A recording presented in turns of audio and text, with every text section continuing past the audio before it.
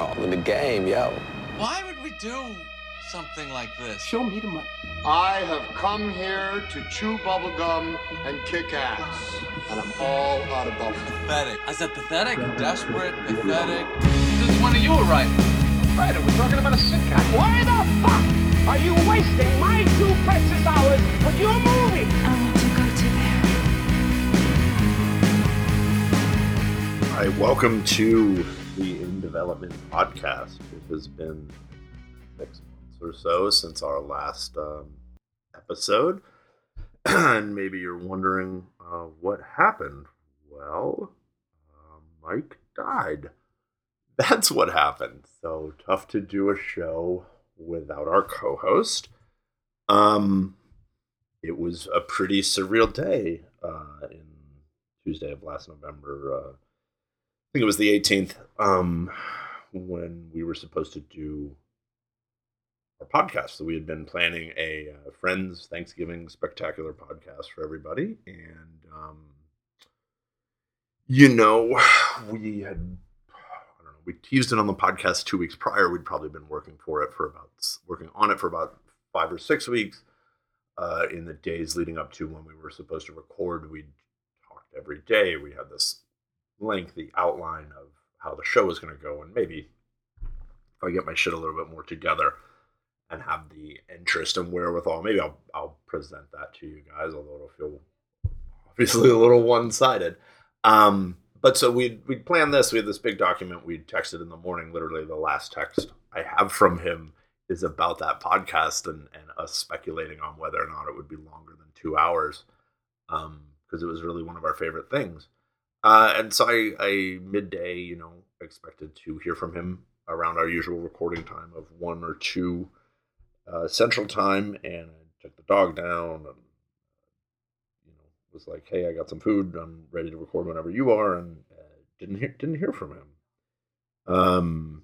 And then an hour went by, and I still didn't hear from him. And so I texted him again, and I didn't hear anything back. And I started to get worried because if you knew Mike, he was reliable. It was very much unlike him to not text back. I mean, he's the kind of guy where, like, if he'd forgotten his phone, he would have called me collect. He would have found a computer to send me an email. He was resourceful like that. He was dependable. It's one of the reasons we were friends, is we sort of shared this unique perspective on life that, hey, when you say you're going to do something, you do it.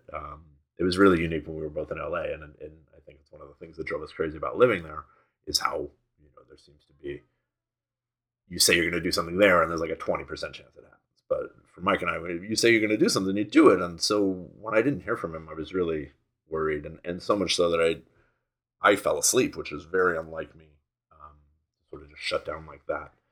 I woke up a little bit later. My wife was home from work. This was, of course, when pre-pandemic, when people still went to work.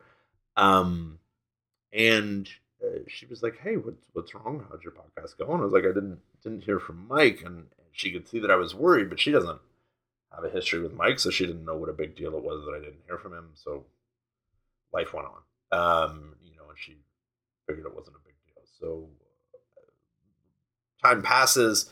I reach out to producer Gary. He hasn't heard from Mike either. They're Googling, they feel the same way I do, Gary and his wife Melinda, that wait a minute, this is absolutely not like Mike to just sort of vanish. They're checking, Bay Area reports of traffic accidents and things like that. Like, people understood pretty much right away, those closest to him, that this was something was amiss. And so weirdly enough, Mike would hate this, but I ended up posting on Facebook, "Hey," on his wall, if anybody's heard from him, let me know, because I was, we had an appointment, not just for a conversation, but to record something we'd been planning for weeks. And I got a series of messages, I don't want to say anybody's names, but from people I sort of knew in Mike's orbit, a couple saying to call, a couple saying explicitly, that Mike had passed away. And then by the time I called his cousin, I sort of knew what had happened and was like, "Hey, you don't have to say it if you don't want to." But she said that he had passed away And so I guess he had gone for a swim that morning. Was really excited about the podcast. Obviously, I think that's that he had texted me right before that swim. He then swam afterwards, was feeling lightheaded and dizzy, so much so that he like called a friend to drive him home from the pool, which, you know, in hindsight, he must have been so scared. And then he went home and walked up the stairs of his apartment and collapsed. And I guess he was very close to a fire station, and the friend called 911 and did all the things you're supposed to do. He was at the hospital in, I think, under 10 or 15 minutes and pronounced dead on the scene.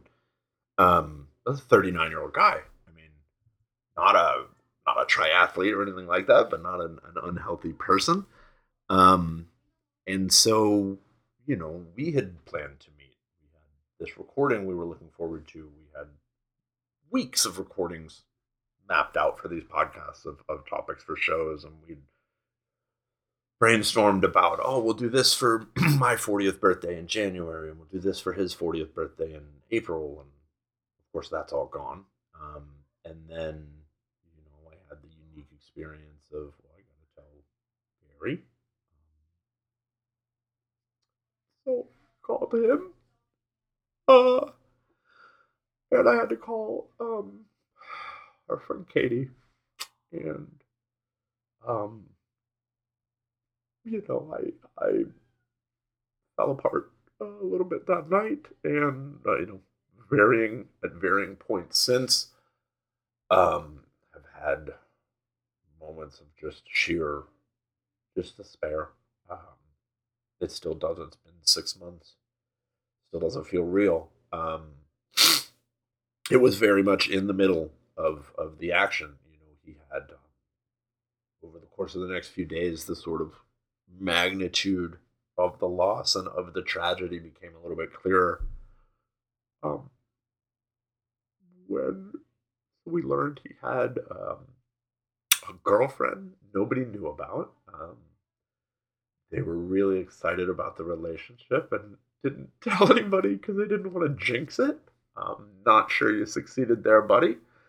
He was supposed to meet her in New York that week after our recording, and obviously that was meant to be like a surprise, but none of that happened. She was totally in the dark, and the family hadn't met her. They were going to meet her at Thanksgiving like 10 days later. That ended up not happening. He was going to be the best man at his friend's wedding in December, you know, and as with any death, all of this is canceled, right? It's not going to happen. And so, you know, we had a podcast all about grief and what to do in the wake of it. And it's been in a lot of ways weird, good mental practice, right? To feel these things and be honest about these things and have this sense of what it is to grieve and feel grief. And I wish I didn't have to use it so much in grieving him. In terms of medically, this drove me crazy. They weren't able to do an autopsy till March, and I don't know. I haven't gotten an update if that even happened with the COVID and all of this insanity that Mike's missing out on. But they did reveal that he had sort of, I'm not a doctor, so I don't have the full explanation here, but they did reveal that he had deteriorated arteries. And so what he had thought was indigestion or heartburn, you know, what you think of as indigestion we call heartburn, what was literally his heart burning and arteries that sort of frayed and gave out. And arteries I know carry blood away from the heart, and I also think though that Mike was a guy whose heart was extraordinarily full of love, and that he gave it to everyone he could every time he could, and that perhaps it was more than his physical body could handle, and that there was just this explosion of love radiating from Mike, and that's how I like to think about him. And for us and our relationship, we had really been. It's a weird twist of fate that it was sort of this Friends podcast we didn't get to complete because it was in a lot of ways the culmination of our relationship. We became friends because of Friends. We were not friends right away. In fact, I don't think we had a single conversation in 2 years of grad school together. And when our writers group was forming, 7 of them were together, and they were like, one of them was like, "We need Nate to join the group. We need somebody like that." And Maloney didn't want me in. He was like, "Oh, were we just gonna fucking let everybody in now?" And blah blah blah, because he didn't know me, and we didn't know each other, and we were mistrustful of one another for reasons that would eventually become clear. But it was interesting, given the way things go, that is, and he went on record as admitting that, and we joked about it all the time. But yeah, he definitely didn't want me in the group. But we came to sort of mutually respect each other because of sort of work ethic and the attention we paid and the way we supported our friends in and out of writers group, and our love of particularly Friends and Seinfeld. I mean, I know we really became close through sort of dropping Seinfeld references that other people didn't quite get, but that we both were tickled by, and it became this sort of wonderful shorthand for connection, right? The way that Simpsons quotes or Arrested Development quotes or Seinfeld quotes can, it's I suppose this is why memes are so popular, right? That it connects you to this shared experience of art. Though I don't know, that I feel a little bit sometimes like, sometimes you say a meme or you say a reference from a show and it's misinterpreted, as everybody thinks they know what you mean by "we were on a break" or something like that, but everybody maybe has a different meaning to it. But for Mike and I always felt like we communicated well with that shorthand. And so we grew to get close. We also had a friend who was doing a web project where he told the whole story of Friends in 5 minutes, and we were very nitpicky about that, and both seemed to have this encyclopedic knowledge of the show. And it was around this time that we were sort of trying to figure out how to be professional screenwriters and taking any job we could, and we would refer jobs to one another. And he put me up for a web series that I got, and we ended up doing a project together where we rewrote a script, and to try to get on the same page for that. We knew we both like Seinfeld, we knew we both like Friends, but what about this specifically do you like? We made each made a top 10 list of those shows, and then watched them together, all sort of.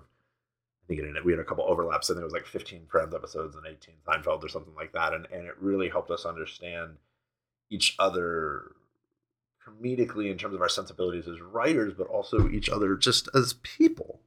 And sort of, oh, this is where you come from, and this is where I come from, and Mike was not shy about wanting his life to look as much like Seinfeld as it could, and he said of me that when he became friends with me, he knew he'd met his George Costanza.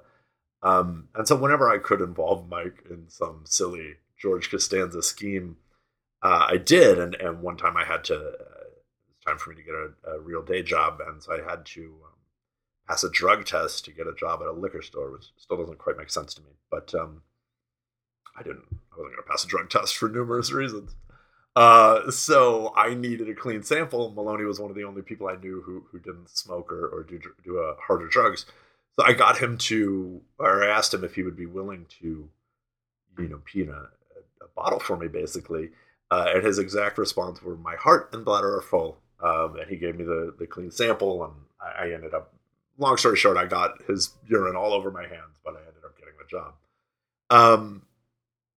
And that's, he was just down, man. He was supportive, and he was showed up for me at times and in ways I couldn't even imagine. He understood the importance of showing up, and that's what a relationship was about. I ultimately think, one of the reasons we weren't close right away is because we both came from single moms, and we had dads who, we loved dearly and looked up to, and who were these sort of athletic gods and gifted in that way, in a way Mike and I weren't, and also were a little more absent than I think we wanted. But that's fair to say of both of our dads, and I think that gave us this sort of mistrust of people in general, but particularly men. And so we were standoffish at first, but over the course of those years, we came to, as they say, value each other. And man, Mike put work into relationships in a way I didn't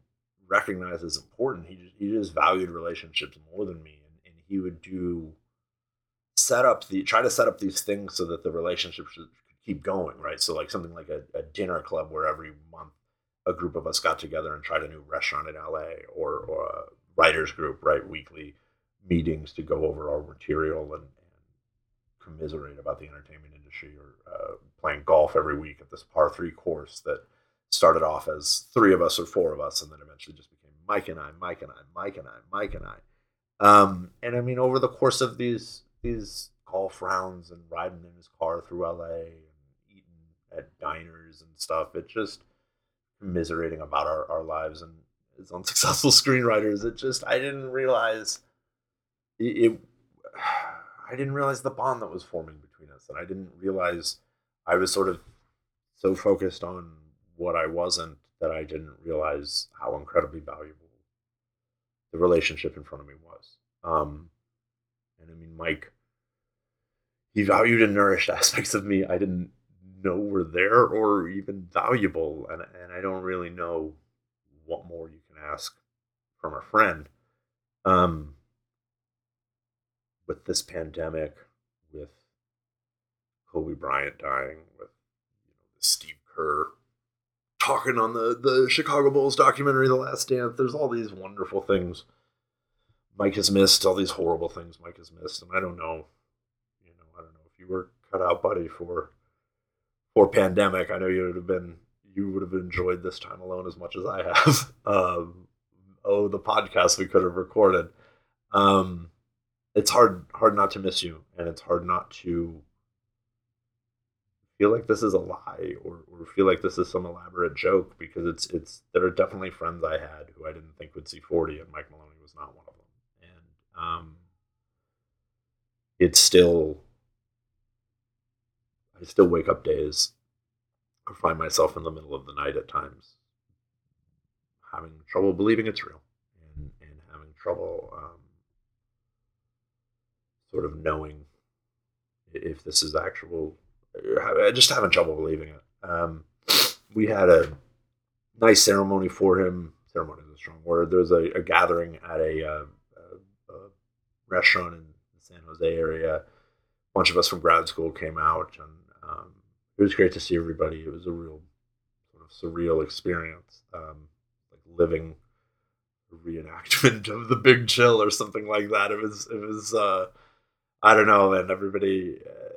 I haven't really unpacked all of it. I'm still sort of dazed by it, and then it just from that right into global pandemic. So there's not really been a lot of time to get into these feelings, and I was I've been hesitant to record a podcast about this because I haven't been able to talk about it. But then I saw that Marc Maron's partner died like May 16th, and he's already got a podcast up memorializing her May 18th. So maybe I can, 6 months after Mike's death, lay something down here to let everybody know, how much I loved him and how much I miss him, even still.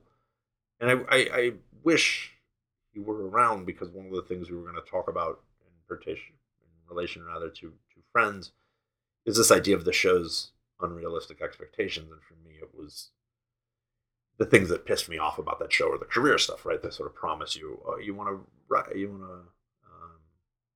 be a chef, you'll get your own restaurant, right? You're going to be an actor, you'll get Days of Our Lives, and then you'll get a big career, and you'll get to work. And of course, that's not how the fucking world works at all, right? And also I think the Ross and Rachel thing of like, yeah, you'll end up getting with that girl from high school you pined for. And it's like, no, you absolutely will not. And it might like really mess both of you up trying to do that.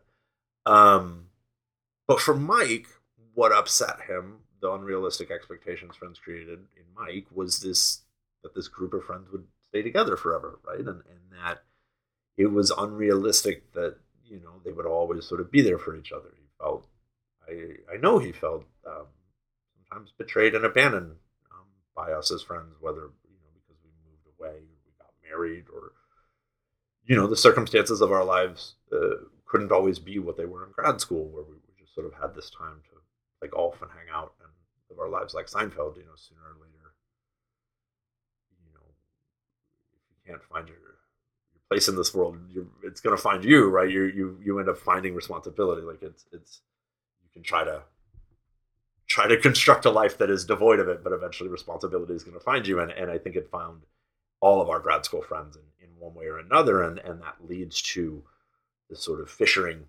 and distance, particularly in these relationships, as you have people in New Jersey and Chicago and North Carolina and Northern California, who were once all, within a 2-mile vicinity of each other. And you get older, you live further apart, those relationships get further apart, you grow further apart. And so Mike felt betrayed by that, but I wish that I could have told him how fucking wrong he was and how dumb that was, and that our friendship wasn't and isn't a static thing. It's not confined to a time and to a space. It isn't an apartment or a front seat of a car or a diner or a golf course or a city. Friendship isn't even limited to a plane of being, right? You've been dead 6 months, buddy, and I still think you're my friend. We recorded a show and connected from 2 different cities, and when Joey moved to LA, Chandler didn't even call him. So I don't know what more you could have wanted, or what more we could have wanted, except to get to keep going, and that's the one thing we can't have. So it's super sad, and I don't have a joke to end on. I don't have a nice way to button this up and say that it's going to be okay or put on a glad face. I think that's, don't, with everything going on in the world right now, don't burden yourself with the added weight of trying to be positive in the face of an absolute lack of positivity. But I did want to lay something down, and I did want to let everybody know, how much I still miss him and how fucked up and sad this whole thing has been.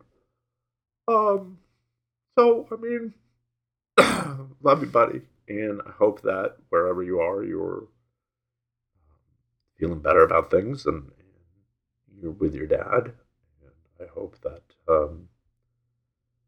you will give me some winning lottery numbers or something, and let's use this ability of you on one plane and me on another to our mutual benefit here if we can. All right, buddy? Thank you.